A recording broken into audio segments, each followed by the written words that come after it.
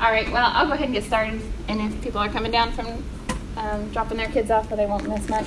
I'll get kind of comfortable up here, obviously, with the mess that's happening, and that's dangerous because I start to wing things when I get comfortable. So I'm kind of winging it this morning, but I have some things that I thought through that have been things that irked me or things that rubbed me wrong about the church for a long time, but I couldn't really figure out why. And so it's been an interesting thing to think through. So I'm kind of excited about it. So I was assigned, or I chose to do Hebrews chapter 11. Herb said I chose the easiest thing out of them, but really it was just the last one in the list, so it gave me the most time to procrastinate. But it is a part of the sermon that is Hebrews that talks about the heroes of the Old Testament to try to encourage the people that the author is writing to. My big picture today, basically what I want you to walk away remembering that I said, or that I talked about, is that faith in and of itself is not an end, it's a means. When we reduce faith down to what we believe in, and we stop there, and we sit in the certainty of what we believe in, we miss the whole point of faith, and that is that it takes us to the future that we hope for. So if you reduce faith down to what you believe in, it's like being so certain that there is a treasure out there that is the greatest thing in the world, and everything else pales in comparison to it. And you've been shown the road to get to it, and you are sure of that road, and you are sure of that treasure, and you sit in the knowledge of that, but you never get on the road. When we reduce faith down to what we believe, it's like seeing the road and seeing the treasure, but never walking towards it. All right, a brief background on Hebrews. Everybody's been teaching on it, so you guys probably know, but I just thought I'd touch on this in case somebody wasn't here, or just a refresher. So Haley talked about who wrote it, and we don't know exactly who wrote it. Originally it was thought to be Paul, but then some of his groupies might have written it, or some of his groupies' wives might have written it. So, but it's written really eloquently, written in Greek. Some people think that Paul wrote it in Hebrew and then somebody translated it in Greek, and that's why it doesn't look exactly like Paul. Anyway, it's written to the Jewish Christians in Palestine. It says especially those in Jerusalem. So it is written to Christians. Some of the books, like Romans, is written to not thinking of the word. Romans, so they weren't Jewish, they were Gentiles. Romans was written to the Gentiles. This is written to Jewish Christians, so it has tons of stuff about the Old Testament and trying to convince them and encourage them through Old Testament scripture. It's written before the destruction of the temple because it talks tons about the temple and the sacrificial system in the present. So they believe it was written before that. And some people think the purpose was simply to continue to encourage the Jewish Christians to hold on to their hope in Jesus and not to backslide because of persecution that they obviously had, and basically just sort of they expected Jesus to come back, and they expected him to come back in their lifetime, and they expected him to set up his kingdom there in Jerusalem. Right? This was their expectation, and it wasn't happening, and they were starting to question and some of them falling back into total Jewish tradition and belief. So it's to encourage them to hold on and to persevere, and that has all the little things there. They encourage the beleaguered Christians to hold on. That's a verse from Hebrews chapter 11, to persevere unswervingly to the hope you profess. Another Bible commentary that I use a lot, Haley's Bible handbook, is super simple and clear. They consider maybe one of the reasons was to prepare the Jewish Christians for the destruction of the temple in Jerusalem, because they were still holding on to their sacrificial rights so strongly, and that sacrificial system was about to be destroyed. So Possibly. All right. We'll start off with reading the scripture. This is Hebrews chapter 11. Now faith is confidence in what we hope for and assurance about what we do not see. This is what the ancients were commended for. By faith, we understand that the universe was formed at God's command, so that what is seen was not made out of what is visible. By faith, Abel brought God a better offering than Cain did. By faith, he was commended as righteous when God spoke well of his offerings. And by faith, Abel still speaks, even though he is dead. By faith, Enoch was taken from this life so that he did not experience death. He could not be found because God had taken him away. For before he was taken, he was commended as one who pleased God. And without faith, it is impossible to please God, because anyone who comes to him must believe that he exists and that he rewards those who earnestly seek him. By faith, Noah, when warned about things not yet seen, in holy fear built an ark to save his family. By his faith, he condemned the world and became heir of the righteousness that is in keeping with faith. By faith, Abraham, when called to go to a place he would later receive as his inheritance, obeyed and went, even though he did not know where he was going. By faith, he made his home in the promised land like a stranger in a foreign country. He lived in tents, as did Isaac and Jacob, who were heirs with him of the same promise. For he was looking forward to the city with foundations, whose architect and builder is God. And by faith, Sarah, who was past childbearing age, was unable to bear children because she considered him faithful who had made the promise.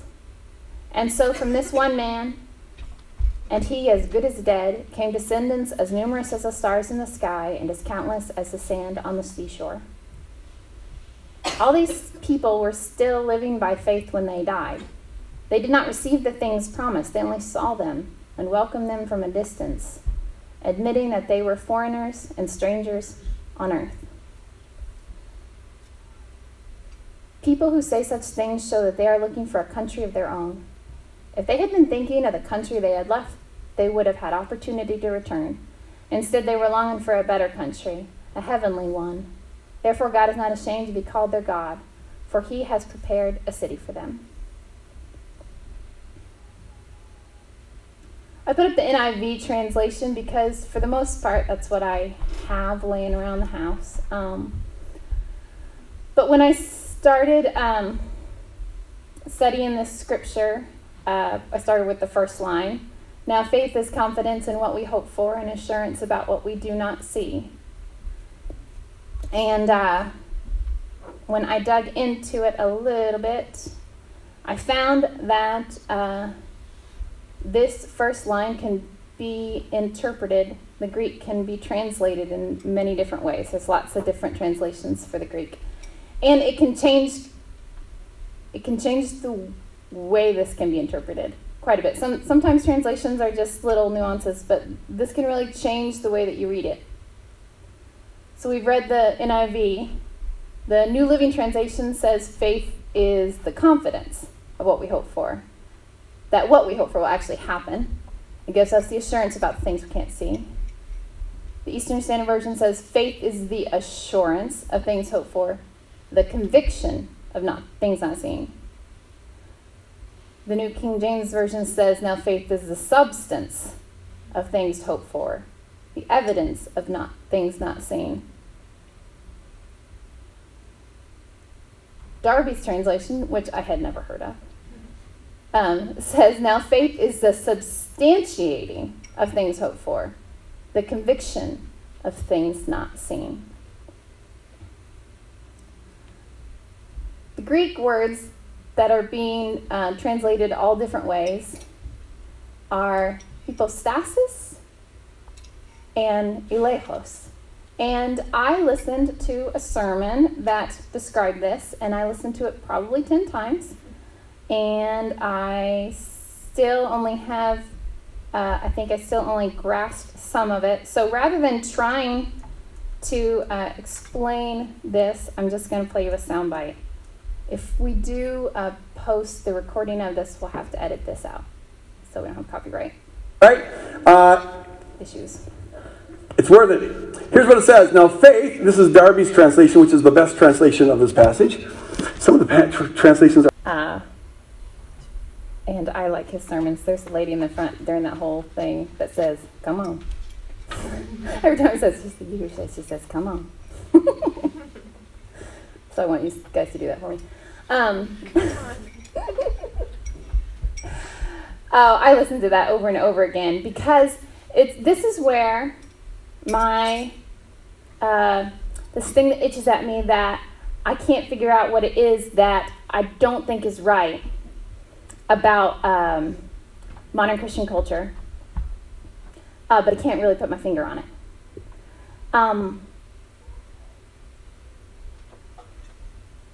I homeschool in Columbus, Indiana. You guys know that, and there is a large homeschool group, and it is filled with wonderful women who I really like, who are my friends, and who I have great respect for. But they require that you sign a statement of faith to be part of the group. And the statement of faith is very specific. And I can't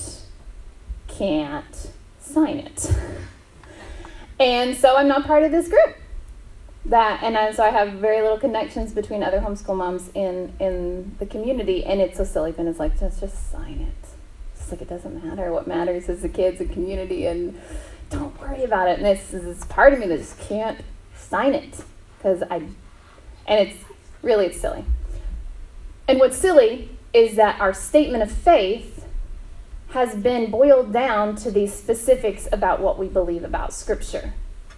Because I really don't believe that is what the word faith means.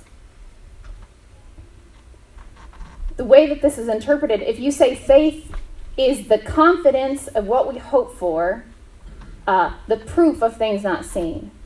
Depending on which words you use in there, it encourages this like certainty-seeking model of faith, being certain of what you believe in. That the strength of your faith, and we've talked about this before, that the strength of your faith is somehow attached to how certain you are about what you believe specifically. That's the strength of your faith.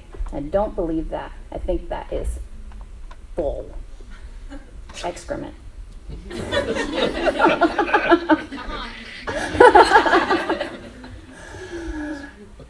Because that is not what the writer of Hebrews was even talking about. That's just another Greg Boyd comment. The writer of Hebrews was talking to the Jewish Christians because they were losing sight of what they hoped for in Jesus. And they were backsliding into traditional Jewish faith rather than their hope in Jesus, into the Christian faith. And the writer of Hebrews brings up all these heroes of faith in the Old Testament that lived in a way, they lived in the path to the future that they were promised, but most of them didn't even receive the promise. So in the Old Testament, it says, or not in the Old Testament, but in the writer of Hebrews was talking about these heroes of faith. So I picked out the verses that talked about what it was that they were hoping for. Verse 10 says, "For he was looking for a city without foundations, whose architect and builder is God." That was talking about Abraham and how he left. You know, Abraham was like a really affluent guy. He lived in along the Tigris through the Euphrates, I can't remember, and he was a trader. He was well off. God called him. He took all his family and his animals, and he moved out into the desert and lived in tents because he believed God's promise. He believed God's direction, and he was looking for a city without foundations. What Abraham did is incredible. He was a hero of faith, but he never received that in his lifetime. It says they only saw them, that's these promises, and welcomed them from a distance, and they kept the faith. They were longing for a better country, a heavenly one. I found this down below here. I was, I don't know, I was looking at this commentary, the Matthew Henry commentary, the whole Bible. Man, I don't know how long he has spent writing, because just the commentary on Hebrews, I didn't even finish. On Hebrews chapter 11, I didn't finish. But I pulled this little excerpt out. It says, faith has a long arm that can lay hold of blessings at a great distance, can make them present, can love them, and thus antedate the enjoyment of them. That's what Greg was trying to use, that example of finishing his book. And even though he hasn't finished his book, but he believes he can finish his book, he's already there in the enjoyment of finishing his book, even though he hadn't done it, right? And these guys, these heroes of faith, were living in the path towards this future promise, and they were enjoying the reality of this promise being true, even though it was never true in their lifetime. So I'm going to go back to, does anybody have any questions about where I'm going? I feel like maybe I haven't quite, so I'm trying to draw the distinction between certainty-seeking faith and faith that's based on, let me go to Darby's, a substance of things hoped for. So that which you hope for is like, that is the solid thing you stand on. The conviction of things not seen. You are so certain of the reality of this thing that you hope for that you are convicted. It's the evidence that convicts you to believe in the things you can't see. So just one thing I see, like in the workplace, I see faith played out as faith has to be a conviction that you're right. That's like all I can get on my mind. And I think that hits a little bit at where you're going, but that's what bugs you about it. Yeah. Yeah. It's religious buttheadism.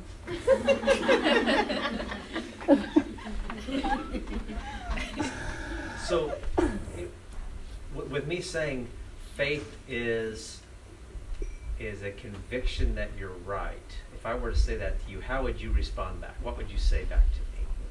It would help me if I could hear that again, because I'm a little Gotcha. foggy. Yeah, no, it's foggy, but I believe there's truth in it. So you're saying what bugs me is people say that faith is just a conviction that I'm right, that what I believe in the Bible is right. Okay. Right? Yeah, I think it's right. I think it's my perception. Yeah. And I'd say faith and belief are not exactly the same thing. You have to believe in God to come to faith. But faith is action. Faith is the means at which you continue towards our hope. Faith is what makes you commit to a community of believers, even though on Sunday morning you'd like to stay in your jammies and let the kids watch TV until they're zombies and just chill. Faith is what makes your heart open up to people who need help instead of being selfish. Faith in God is belief so convinced on the promise of Jesus and what he said good life is that it changes the way you behave. Come on. Okay, thanks. Yeah, that helps. There's certain place in faith for discussing what God meant in Scripture, right? But being right isn't producing the fruits Jesus talked about of the Spirit. Did I answer your question, kind of? Well, because for me, I'm almost backwards to that. Because for me, I've realized that faith for me, which I think might be in line here with what you're saying, faith for me is more like a belief that even though I don't get it, as long as I walk toward God, he's going to help me do it well, even though I can't figure it out. Absolutely right. I agree with that Yeah, completely. you're basically saying that if you're sure that the way you believe is the right way to believe, right, that's kind of what you're getting at. You're certain that the way you see things is exactly how it is. Mm-hmm. And the problem with that is that actually becomes your God. That's your idol. Your idol is what you believe and not. That's Yeah. what I have, No, that's what I have what- a problem with denominations, because they will teach you that is how you know God is through this denomination, and we're right about how you see God. And so you actually put your faith in that denominational teaching as opposed to. Yeah. Yeah, what you believe is real is what you put your faith in. Okay? So if you're convinced by denomination that their teaching is what is real, yeah, sure. I was, when I first started this, trying to think about what I put my faith in, personally.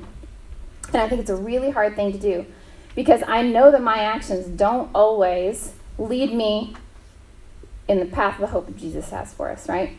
I know that I don't always do that, but I know that I also really do believe, and I really do love Jesus. And so thinking about faith along the lines is what you hope for. The substance of what you hope for, that's your faith. Then I was able to kind of think about my faith in the terms of what it is that I hope for. And so I wrote this down. I didn't spend a lot of time on this because I was trying to just be authentic rather than doing this well. So when I fix my eyes on Jesus, when I am just in line with God, when I am betting it all on God, my hope is in Christ, his authority, his sacrifice, our salvation, his promise, and the restoration of the kingdom here on earth. And really, I rejoice in it. I proclaim his love. I confess my sin. I lend my strength to the future that I hope for. And the things of this world pale in comparison to the hope that I have. And my hope is so much bigger than myself. I walk in those spaces, right? That's a place that I am sometimes, but often I fix my eyes on the world. And my hope is in the world. My hope is in a dream or a future that's comfortable and it's stable and it's peaceful. It's this earthly future. And I lend my strength to that. I plan like crazy. My house is full of sketches of my yard around the new house. I work a Pinterest. You see my Pinterest boards. I got dreams. Oh, I save, dream, fantasize. I cling to the things of the world and I resist the Spirit. And what I mean by that is like, there's that inkling, or there's that thing that the Spirit does when you know that you don't have your eyes fixed on Jesus. You got your eyes fixed on that top of the end stove that you want in your kitchen. And all the reasons you can justify why that is actually a good purchase to your husband. And then the Spirit is back there saying, oh, what are you doing, Jess? This has nothing to do with God. This has nothing to do with the future that I have planned for you. And I resist that because I want the stove, right? My hope is selfish and it's small when I fix my eyes on the world. Let me see how I'm doing. I thought that I was going to be quick, but look at me. I'm going to have to speed it up here.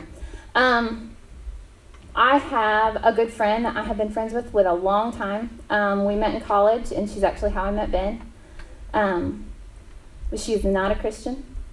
She is a strong character and a wonderful person, but she's not a Christian. And several years ago, she was having a real hard time.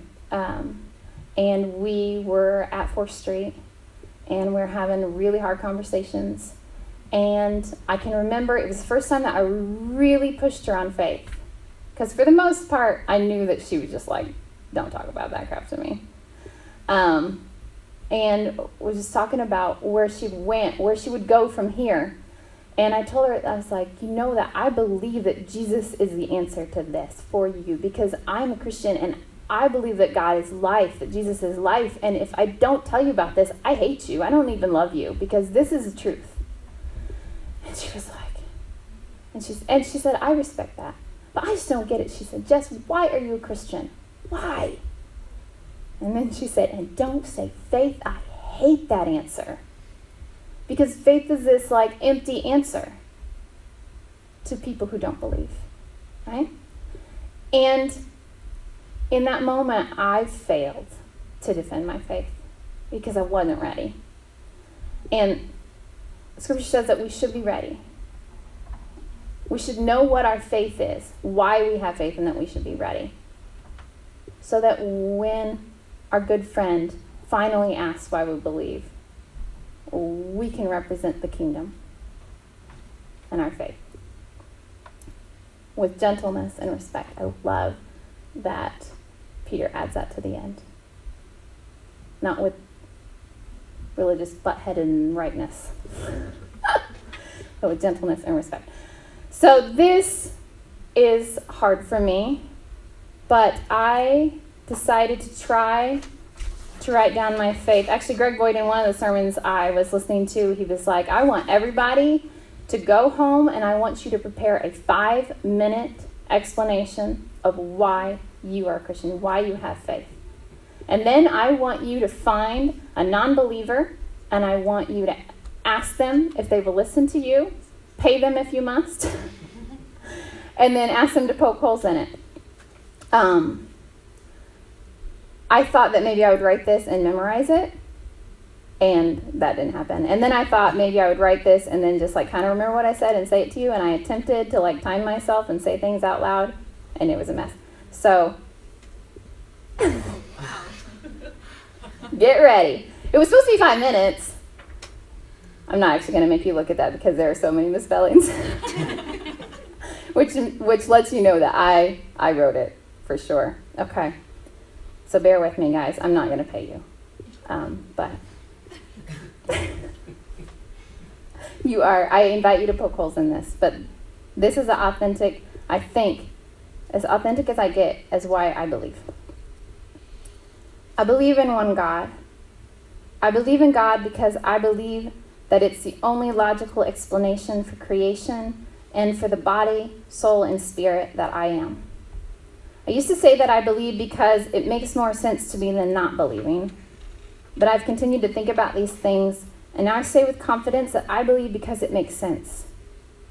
I do not believe that belief in God goes against reason, and I don't agree with the notion that faith is blind. I heard a sermon by Rob Bell. I almost didn't even say that because some of you are tuning me out now.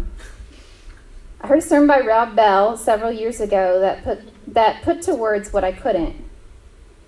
He talked about things, in general, are the sum of their parts. It's not so with us. You could divide me down to every atom that makes up my body, but you would never find the part of me that is me. Because I am more than the sum of my parts. I am body, soul, and spirit made in the image of God. I believe. My soul hums with reverence and longing for something greater. We are consistently unfulfilled and unsatisfied with worldly life, right? We were designed to meet God and to find our fulfillment in our relationship with Him. I once talked about how we're all walking around with this God-shaped hole in our hearts, and we're trying to fill this hole with the things of this world, but they don't fit and they don't fulfill our need because what we need is God. That hole in my heart is one of the reasons I believe. It makes sense to me. I believe the Bible is the Word of God. He created us, He desires relationship with us, and He's revealed Himself to us through the Scriptures so that we may know Him and know the truth of His love and the righteousness of the law. It makes sense to me. I'm not saying that I have a handle on all the Scriptures and I know what God wanted us to get out of them, but it makes sense to me that He inspired the writings of the Bible. He knows us, and He wants us to know Him. Scripture says that Jesus was the fullness of God, and Jesus' teachings ring infallibly true to my mind, my soul. They set my spirit ablaze inside me when I read them. Jesus' teachings are so good. They are so perfect. They are so irrefutable. God loves us so much that he paid the price for our sin so that we are saved into life, into Christ. There's no more separation between us and God. We are invited in. Jesus has gone ahead to prepare a place for us, and God has revealed to us that he will restore the kingdom of God here on earth. This is the hope that we have in Christ.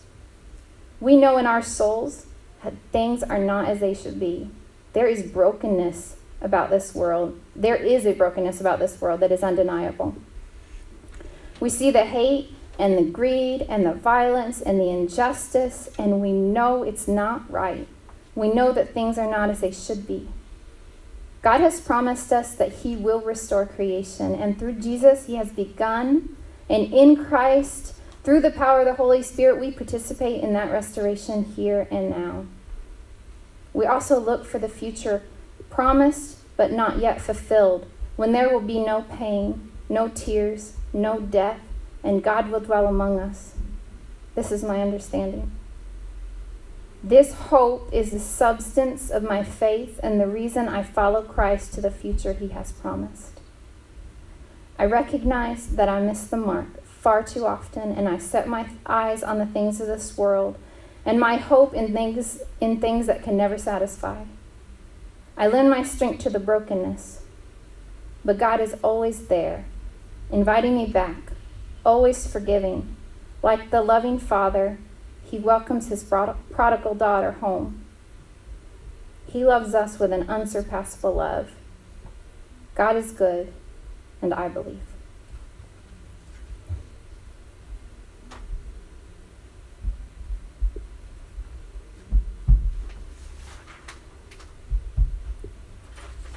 Ben insisted that I tell you guys this story. There's this tightrope walker that was amazing. His name was Charles Blondin. And he tightrope walked across Niagara Falls, back and forth, tons of times. No safety measures. Free tightrope walk across Niagara Falls. Let's see. It says this stunning feat made Charles Blondin famous in the summer of 1859. He walked 160 feet above the falls several times back and forth between Canada and the United States, as huge crowds on both sides looked on with shock and awe. Once he crossed in a sack, once on stilts, another time on a bicycle, and once he even carried a stove and cooked an omelet, like right there in the middle. On July 15th, 1859, Blondin walked backwards across the tightrope to Canada and returned pushing a wheelbarrow. Some people say he had a sack of potatoes in there. This one doesn't say that. The Blondin story is told that it was after pushing a wheelbarrow across while blindfolded that Blondin asked for some audience participation, and the crowds had watched, and they'd oohed and they'd awed. He had proven that he could do it. Of that, there was no doubt. But now he was asking for a volunteer to get into the wheelbarrow and take a ride across the falls with him. It is said that he asked his audience, "Do you believe I can carry a person across in this wheelbarrow?" And of course the crowd shouted, yes, they believed. And it was then that Blondin posed the question, who will get in the wheelbarrow? And of course no one did.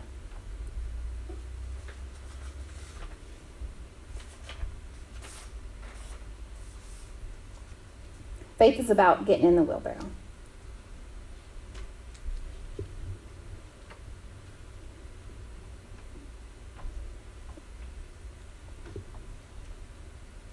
In the next chapter of Hebrews, the author is starting to wrap up and continuing to encourage the ancient, the Jewish Hebrews, the Jewish Christians, to just hold on. And she says, fix your eyes upon Jesus, the author and perfecter of your faith. So I encourage you all to think about what it is that you hope for. Is Jesus your hope? Is his promises your hope? Is salvation and reconciliation to God and the future reconciliation of the earth, is that where your hope is in? And if that is where your hope is, then get in the wheelbarrow or get on the road and commit your life to walking towards that hope and being part of the restoration and following the way Jesus taught us. Faith isn't about knowing the right answers. It's about walking towards the right, walking towards the hope. That's what I believe. I'm going to get off of the Bluetooth. No, is it Bluetooth? Is that the right word? So that someone else can play music for us, and we're going to have communion.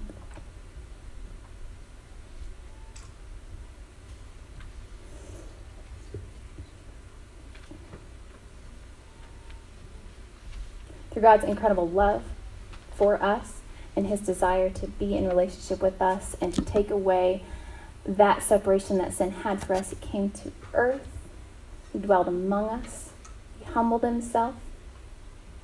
And then he died for us. Before he left, he had communion with his disciples, and he told us to do it in remembrance of him, and that's why we do it.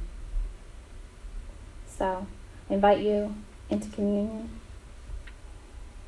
to the bread of his body, the juice of his blood, and remember the sacrifice, and remember the hope we have in it.